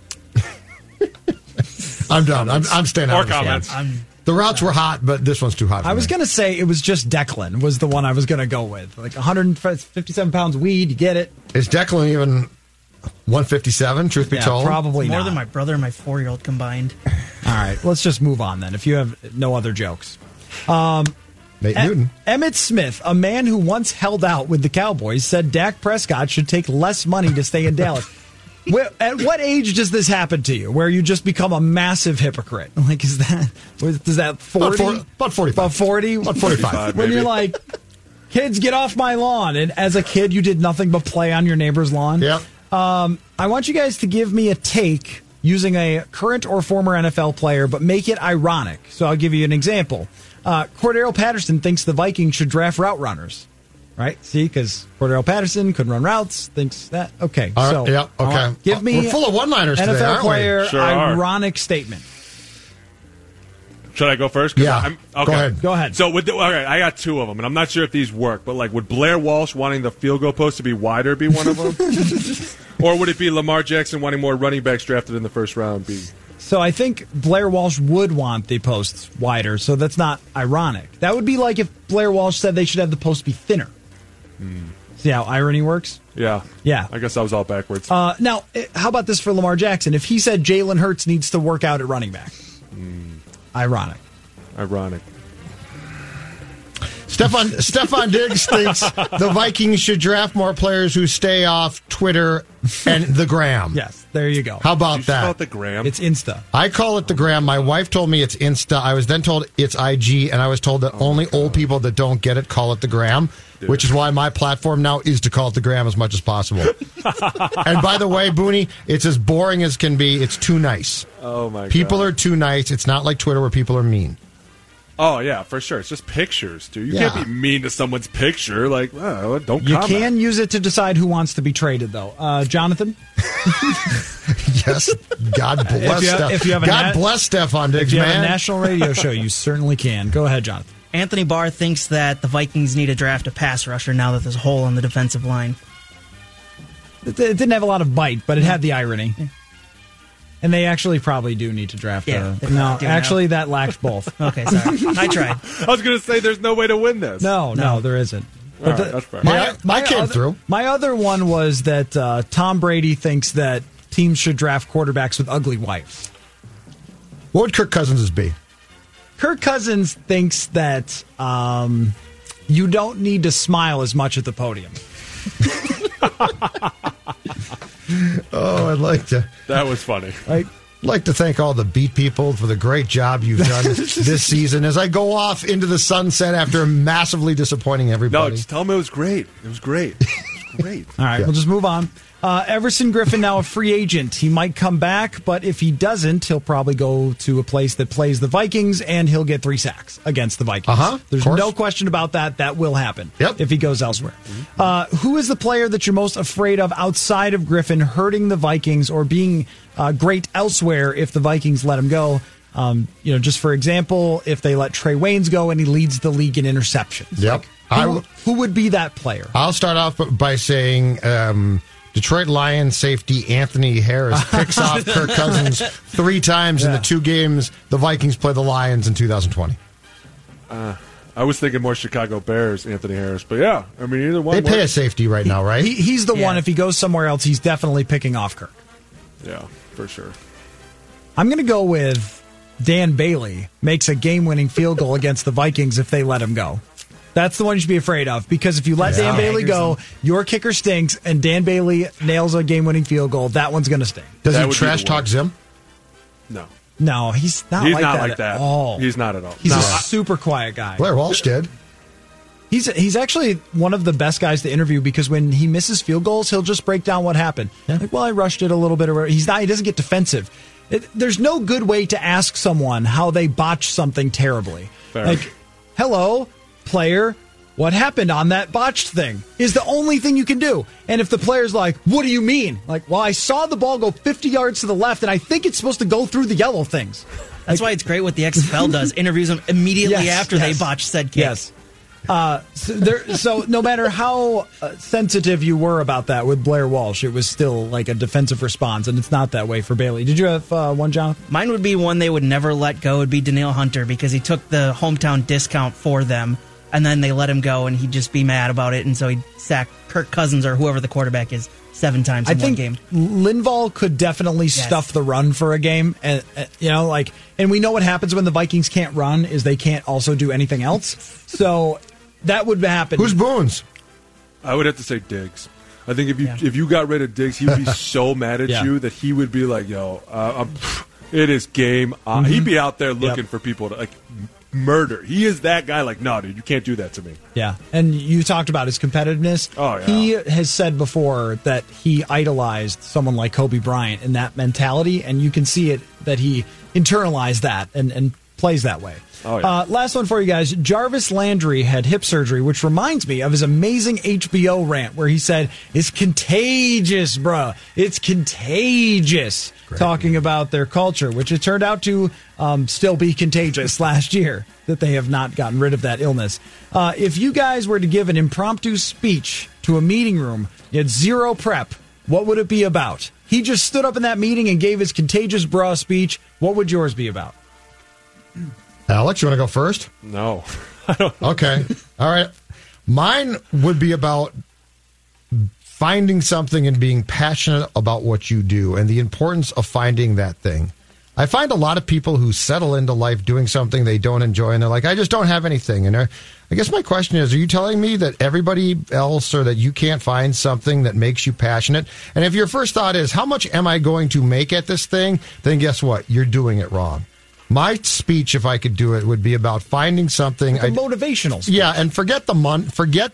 Don't forget the money long term, but when you're starting off, don't worry about the money. Worry about the passion you feel towards what you're doing. Judd giving motivational speeches is not something I expected. Irony, everyone, if you needed a refresher on that. Well, I surprise you sometimes, don't I? Jonathan, what about you? I don't know what I would say because I would be too terrified to get in front of a group of people and talk. Would you really? Yes. You could do something on soccer. I would love it. Right? Oh, probably, but public speaking That's the answer. Yeah, you just gave your soccer answer. is the answer. I'll just talk him to death with soccer. Okay. Yes. Works for me. Well, share your passion. If your passion is going to shine through, people will gravitate towards that. This is the point of the exercise. Something that you love so much and think about so much that you could just easily give a speech on it. All right, Alex? I mean, I don't love this much, but I just think that the more that I was in the league and the more I look around this world, it would be about handling rejection. And not only that, but having a fear. There's so many guys that don't know how to handle rejection sometimes, or even getting beat, failure. Like they curl up and they crumble. And sometimes you have to understand that in life you're going to fall, you're going to fail, you're going to be rejected by somebody. It's okay. Life goes on. There's a million people that have dealt with this. But when I was in the league, the last thing that I remember, guys, was like, man, that guy didn't handle being beat very well. And I think that that's a true trait that a lot of guys don't have anymore, is being able to say, hey, you know what, you're right, I failed, I messed up, it won't happen again. And that went into I always had to talk to guys about accountability, because there was always guys that never wanted to take accountability for what happened. Like in a game, a coach would be like, who said this? And there would be not one hand would go up. And instantly you were like, dude, come on, everybody knows in the room who said it, just say it. But nobody would say anything. And you were like, dude, at some point you have to be accountable for your actions. Nobody's going to get mad or, hate you. Yeah, we might be a little upset, like, why would you call that? But at the end of the day, we're all learning, we're all growing, we're all understanding why you made that call. And sometimes when you fail, you learn the answer, and you're like, you know what, I'm never going to do that again. And that's truly what I think that most guys in this league need to understand. I think you just gave the speech. Well done. Well done. That was good. It was really good. Yeah. Alex Boone's TED Talk. Mine would be on fullbacks. You could just talk about fullbacks. And neck rolls, and here is why. And everyone would grow tired of it and roll their eyes and fall asleep. Hey, to be fair, I think another guy that would hurt this team would be C.J. Ham. If he left, he would be like a battering ram for that week. Like, just expect him to come after. There could be some interest in the RFA market. Just saying. Oh, boy. Just saying. Oh, boy. Heard that. Sources. All right. You can't tell me that Kevin Stefanski doesn't want him, because Kevin Stefanski loves CJ Ham as much as you people love your family members. So let's take a break here. Washington just released Jordan Reed, by the way, who should definitely retire because he's had way too many concussions. But I want to ask you about an article about, speaking of Kevin Stefanski, which team with a new head coach is going to be the most interesting? ESPN broke it down on their website. Let's talk about it when we come back. You listen to Purple Daily here on Score North. Join Score North at the 2020 Choice Bank Minnesota Golf Show this Friday, February 21st through Sunday, February 23rd. Your ticket includes gate admission, 14 free greens fee passes, plus 7 bonus greens fee passes with advance purchase, courtesy of TwinCitiesGolf.com, and 1 free polo shirt. Tickets and more information over at ScoreNorth.com, keyword golf. Jonathan here with the Score North download, brought to you by the Choice Bank Minnesota Golf Show. We'll get you back to the final segment of the day of Purple Daily in just a moment. But first, you can join Score North's Rami Maklov and Team KSDP at this year's JDRF One Walk to create a world without type 1 diabetes. Saturday, February 22nd. You can join our team or donate to Team KSDP over at ScoreNorth.com, keyword JDRF. Also over at ScoreNorth.com right now, Matthew Caller has an article about what the Vikings should do with Riley Reif. Derek Wetmore also has news and notes from spring training down in Fort Myers for the Twins, as well as how force plates are making hitters better with the Twins. That's over at ScoreNorth.com. The best price on everything golf is at the Choice Bank Minnesota Golf Show, February 21st through the 23rd at the Minneapolis Convention Center. All advance paid tickets come with 21 green fee passes. Go to MinnesotaGolfShow.com to buy your tickets. Well, I think there's a number of different ways we can look at this. Like, first off, the Vikings had to make this move one way or the other, whether it was Griffin choosing, because let's clarify here, he's one of 2 players in the NFL. The other one's Troy Hill in Los Angeles, who had a player-controlled void in his contract. So it was his decision. It wasn't going to automatically void whether he hit the sack number or hit the playing time. It would have been, at the end of the day, it would have been his decision, and obviously it was, which is a smart move, because the Vikings were not going to be able to afford him at the $13.9 million cap hit that he has in 2020. There's just no way. That was ESPN's Courtney Cronin on the show earlier today. She was driving through Wisconsin and joined us via phone to talk about her report that Everson Griffin has indeed voided his contract, making him a free agent when the new league year begins. Matthew Collar, Alex Boone, and Judd Zulgad. Well, Judd, give me your take on whether the Vikings should try to work out a short-term deal to keep Everson Griffin in Minnesota. My initial inclination is no. My inclination is that you hire Dom Capers to hopefully free up Anthony Barr so that Mike can learn how Barr can pressure the quarterback. Your left end in Danielle Hunter is outstanding. He could probably flip to the right end. I think that you have a defense that is good enough to, and keep in mind, too, the most important thing to me is Griffin is 32, okay? You've gotten a ton from this guy for a long time, but 32 in football years is no kid. And so I would use that money probably on a different position, but certainly on a different player. If Griffin was 28, I'd be very tempted to go back. But you got 8 sacks last year on what turned out to be a contract where he restructured to do you a favor. I very much, if Mike comes to me and says, got to get him back, I would say, Mike, we've done a lot of that. But in this case, I'm going to take that money and put it elsewhere. Alex, do you think that they can fill his production with a couple of guys rotating? Say they bring back Stephen Weatherly, Afadi Adenabo, and I don't know, maybe Vinny Curry or something. And so, you put 3 guys in there, and it takes 3 guys instead of 1, but you're still getting similar production. Is that possible? I don't know, because like we said before, and this is one of the things that I don't think most people understand, is like when you get rid of a guy like Ev, number one, you're putting pressure on Barr because he's getting paid a lot of money. You brought in Dom Capers, you're clearly going to put this pressure on him now to be a pass rusher. But also, is Danielle Hunter going to be as effective anymore?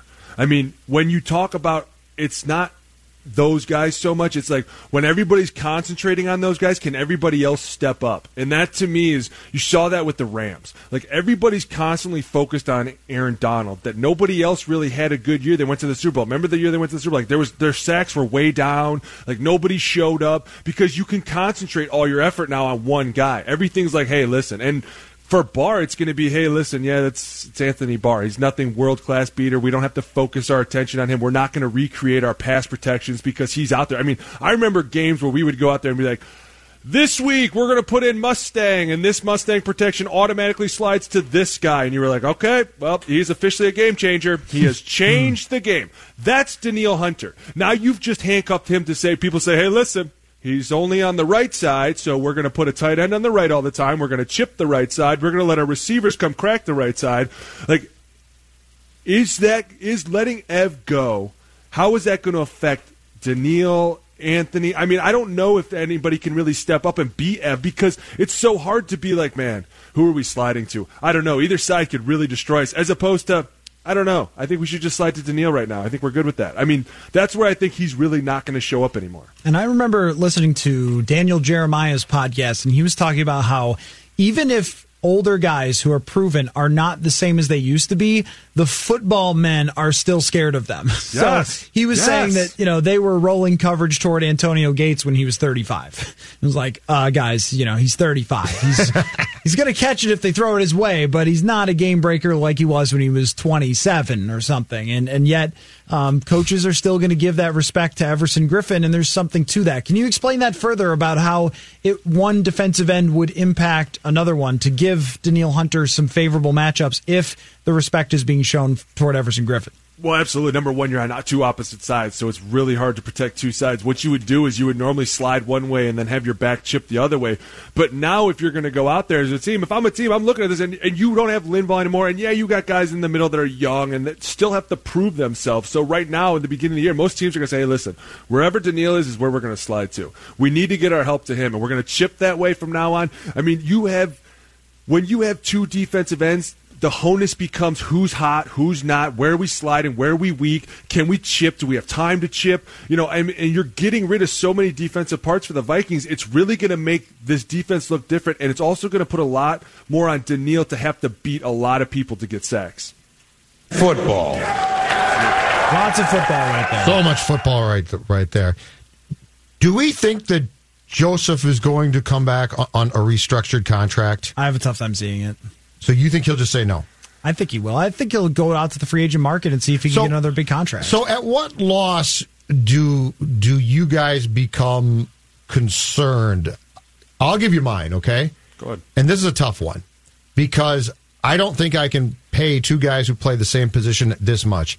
But the Anthony Harris loss to me is a concerning loss. If they lose him. But I'm just saying, Griffen is 32, and he's done some great things, and I like him, and I get everything that Alex just spelled out for us. But there are just some inevitable things that are going to happen throughout the course of the decision-making process.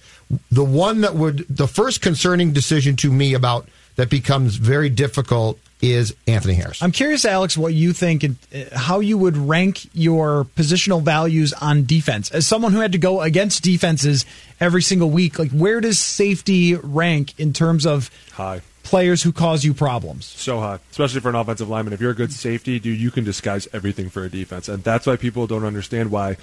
Like, when I came in the league, coming from college, it was always like, where's the mic? Like, just finding the mic was such a problem for us. I don't know why. Maybe it's just because we're just such idiots in college. We were like, is he the mic? Oh, okay, he's not the mic. All right, well, then is he the mic? They're like, no, that guy's on the sideline. You're like, oh, my God, I don't even know who the mic is. When you get to the NFL, it's like, which safety is down? Is he messing with you? Who's playing safety? Is he the nickel? I mean, when you have a guy like Anthony Harris and a guy like Harrison Smith in the back end that can flip-flop either side, that can rotate at the drop of a hat, that is so important for a defense, because as an offense, and this is weird, and it's going to sound weird, but we always used to like to take the big boys to the party, is what they would say in San Francisco. So if we know the blitz is coming from the left, even that's why they say 2-3 jet chip wasp. It's 2-3 jet because it could be 2 and we'll slide left. But if the pressure comes from the right, well, then we're going to kill it. It becomes 3 automatically, and now we go Rocco. And so if you can have a safety that's down like Harrison, and he's on the right, well, instantly I'm like, dude, I think it's coming from over here. I mean, he's right here looking at me. He can almost feel me. Like, he's real close. He's coming. At the last second, he takes off running, and here comes Anthony Harris on the other side. You're like, dude, we're sliding in the completely wrong direction. Like, now, all of a sudden, the hot routes show up, right? We start talking about wide receivers. They become divas because you don't know what your hot route is, and if takes two or does take one. Dude, there's so much it takes for an offense that when you have great safety play, it can ruin a game for an offensive line. Football. That is football. Football. I am tearing up right now. Yeah. I've become emotional. I just tackled Jonathan through the glass. Guys, I'm getting fired up too. Extremely football. Now, here's what I think, other than all the crazy football stuff you said, that it makes a lot of sense from the bigger perspective to keep Anthony Harris, even if it's really expensive. For one, you can always structure it so he has a reasonable contract hit or salary cap hit for this year, and then deal with it down the line a little bit when you can make a little more space. Let's say you draft a left tackle, and then next year Riley Reif's coming off the books. Maybe Kyle Rudolph after next year is coming off the books as well. Maybe even Kirk Cousins is coming off the books. They know that, or they have a sense of that, and they can act accordingly and sign Harris to a reasonable cap hit early and then big money later and get him lots of cash, and they know how to do that. But from the perspective of how it impacts your defense, the Vikings had about the worst cornerback play you could have this year from Xavier Rhodes. And they still finished 5th in points, and they still finished as a really good defense against the pass, top 10 in passer rating, in part because of Eric Kendricks and Anthony Harris and Harrison Smith, in very large part because of them, because they controlled the middle of the field, because they confused defenses. And one of my favorite things, Alex, to watch is Mike Zimmer and those safeties on third down. Like, you got the noise, you got the safeties, they're coming up, they're dropping back, and you see opposing offenses just have no idea what they're doing. And then all of a sudden, Danielle Hunter just walks back and sacks the quarterback, and everyone's like, well, how the hell did that happen? Yeah. They can take a lot. I mean, dude, I remember one time I was playing Harry. I swear to God, I was looking right at him, and I was like, listen, John, we got to slide this way. So I start pointing at him. He, like, winks at me. Like, dude, you just made the biggest mistake of your life. And at the snap, he takes off running, and my first thought was, he got me. And when you think about that for the rest of the game, now all of a sudden the offensive line is just mushed. Because we're like, is he playing with us? Is he messing with us? Is he really coming? Because if he comes, he's a real threat. Like, at times, I would not want to. I don't want to put him on the back. And we would sit down and we would say, hey, listen, at times during this season, number one, Cam Chancellor is always considered a down lineman. Like, he is, without a doubt, the craziest safety I've ever played against. But Harry was another one. You'd say, hey, listen, he's considered a linebacker. If he's in the box, we have to count him as a threat, because you can't put him on a running back all the time because he is so physical and strong and savvy. So if you take Anthony Harris away from this defense and he's no longer playing with Harris and Smith, it's tough. Is Anthony Harris the same player in, let's say, Detroit? Yeah. I don't think the Vikings defense will be the same. I think that the Vikings defense will take more of a hit than Anthony Harris will going to Detroit. Listen, a great ball hawking player will always be a great ball hawking player. They just have natural instincts and skills. They understand routes. I know that this combination will lead to these 3 possible route combinations. So it's like, those guys are brilliant at what they do. The question is, can you still get the deceiving safety play, like you said, on third down is the most exciting to watch them, because you literally see these guys take off in a dead sprint right before the snap.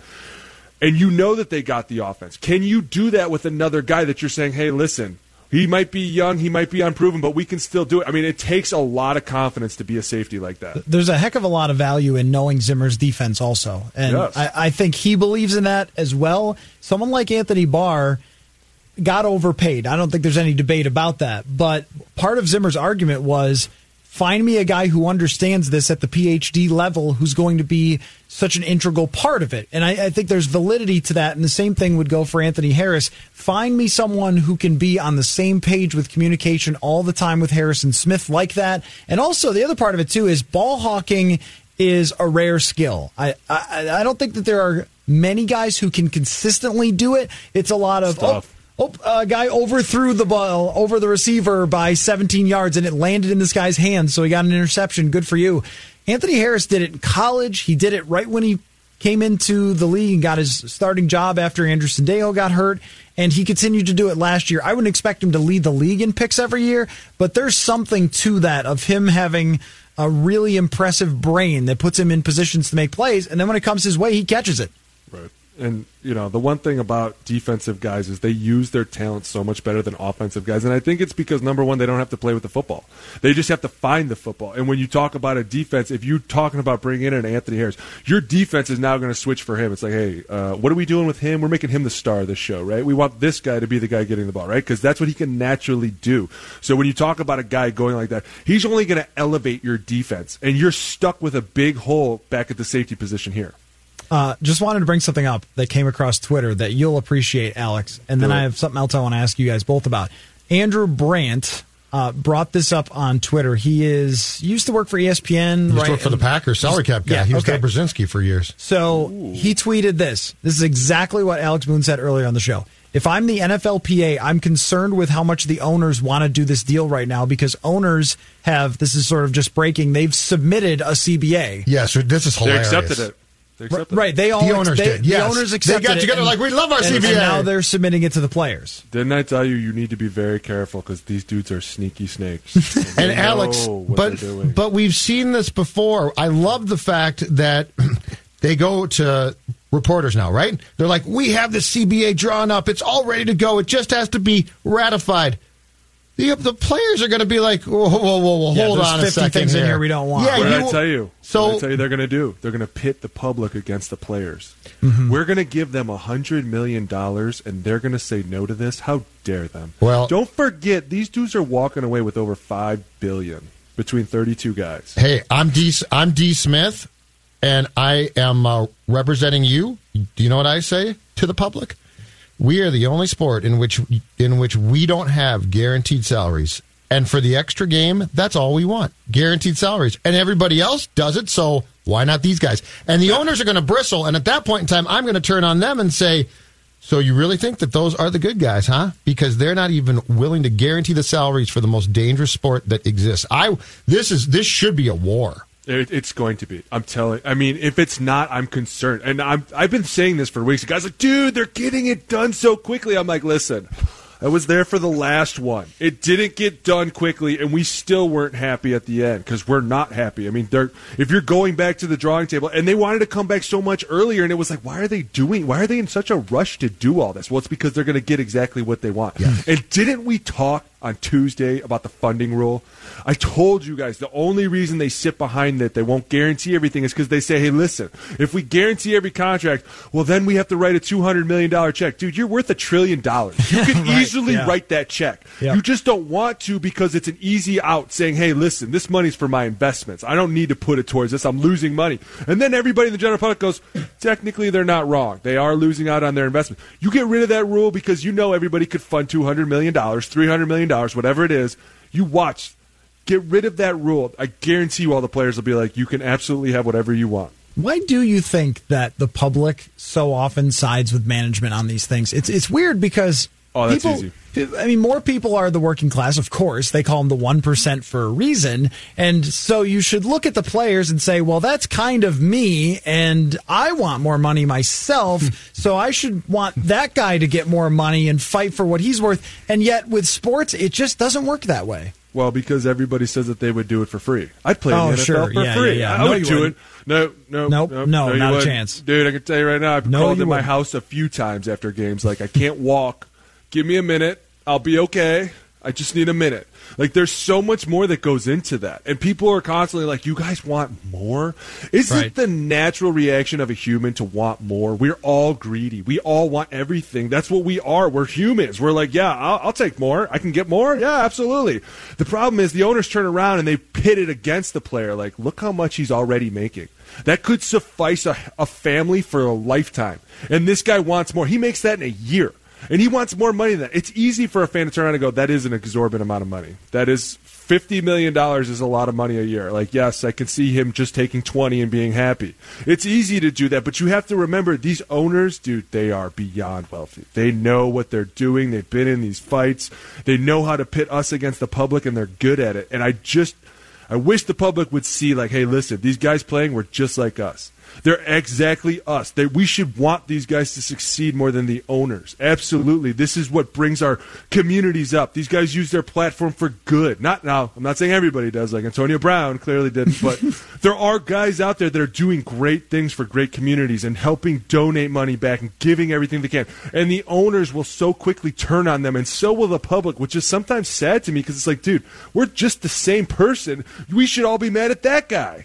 But the concussion thing to me should be, if I was the PA, a primary point of contention. Because you cannot add a 17th game and another round or basically more playoff teams, right? And then come back and actually say, but we are concerned about your health. I mean, if I'm the PA, I go to a podium and I use that one and say, hold on a second here. So I don't care how much more we get financially. You, on one hand, are saying that you're concerned about me when I'm 65 and potentially can't walk or recall my own name. But on the other hand, for the greater good, let's play another week, or in their minds, too, because they clearly want to go to 18, and more playoff games. Like, that doesn't work. The public should at least that should be hammered home continually, I think. But the public will never see it like that because you're making millions of dollars to do what you do. And then the owner's like, by the way, we're going to give them $100 million more dollars to play with. So everybody's like going to turn around and go, dude, you guys are rich. Because everyone thinks money is the easy out. Like, dude, you guys are wealthy, you're rich, you have nothing to worry about. When you're right, half of us can't walk. And I've talked to guys that you're like, dude, are you okay? Are you all there up there? Everything's good? You're good? I'm good. I'm great. Yeah, no, I'm okay. Are you okay? And you see these guys and you're like, dude, I feel bad for the guys that played in the 70s and the 80s that didn't have anything. One of the biggest things I learned in the PA was everything that the guys before us did and the strikes that they went through and what they had to do just to get their uniforms washed by the team. You were like, wait, what? They're like, yeah, they used to make the guys take their own jerseys home and wash them. Like, they didn't even care. You're like, wow, these guys really did fight for something. And at the end of the day, what are we giving up? Because you're giving up a lot for an extra game. That's a lot of concussions you're talking about. There's a lot of injuries to possibly even major players. And then on top of it, you say, hey, we're adding another game. And all of a sudden it's like, well, now that 17th game became really important because another team's going to sneak in there. Like, there's a lot that goes into it. And I think that Eric Winston coming out and saying, hey, listen, we still need to vote on it is something big to watch for. This is reported here that owners do not feel like it's up to the players to expand the playoffs. They think that they can do that without the players approving.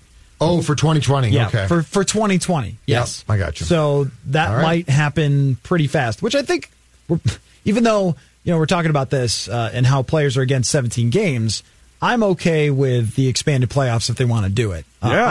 I don't think it's going to matter a ton. Can we in get terms the of seating? Those teams, can we get the seating fixed though?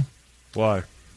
How do you mean? Because if there are years where a 500 team or below can win a division, yeah. And can we fix the seating so they can't host a game? Yep. That would be so fair. Yeah. I agree with with that. 100%. Yep. For sure. Hey, by the way, why do they even have divisions anymore? If it's like, hey, listen, we're just going to start throwing these seven. Like, at some point, you might as well just start calling yourself the East and the West and being like, listen, top seven get in, number one doesn't have to play, and everybody else, good luck. I like having the divisions from the standpoint of Vikings play the Bears twice. But aside from that, in terms of how they put them in the playoffs, I don't think it should matter. If you win your division at 7-9, you shouldn't get in. I don't care what the playoff format is. Time out. So, did you just say you're okay with them playing the Bears twice a year, the one team that beats them regardless of how good they are? Yes. Are you serious with that? I don't have to lose that game. I just have to sit in that Chicago press box, which has mediocre food. So good point. And Send me to Kansas City. And there you go. Can we get the Vikings in the Kansas City division so I can? You want to go to the AFC? You want to switch conferences? I want to go to Kansas City and eat their food. Alex Boone, great stuff, man. We will talk to you on. We'll try to connect with you when we're at the Combine. Dude, let's do it. All right, sounds good. Judd, you're coming up next. Mackie and Judd with Rami. Thank you for listening here at Purple Daily. This holiday, whether you're making a Baker's Simple Truth turkey for 40 or a Murray's Baked Brie for 2, Baker's has fast, fresh delivery and free pickup, so you can make holiday meals that bring you all together to create memories that last. Baker's, fresh for everyone. Free pickup on orders of $35 or more. Restrictions may apply. Get more ways to save at the Buy 5 or More Save $1 each sale. Just buy 5 or more participating items and save $1 each with card. Baker's, fresh for everyone.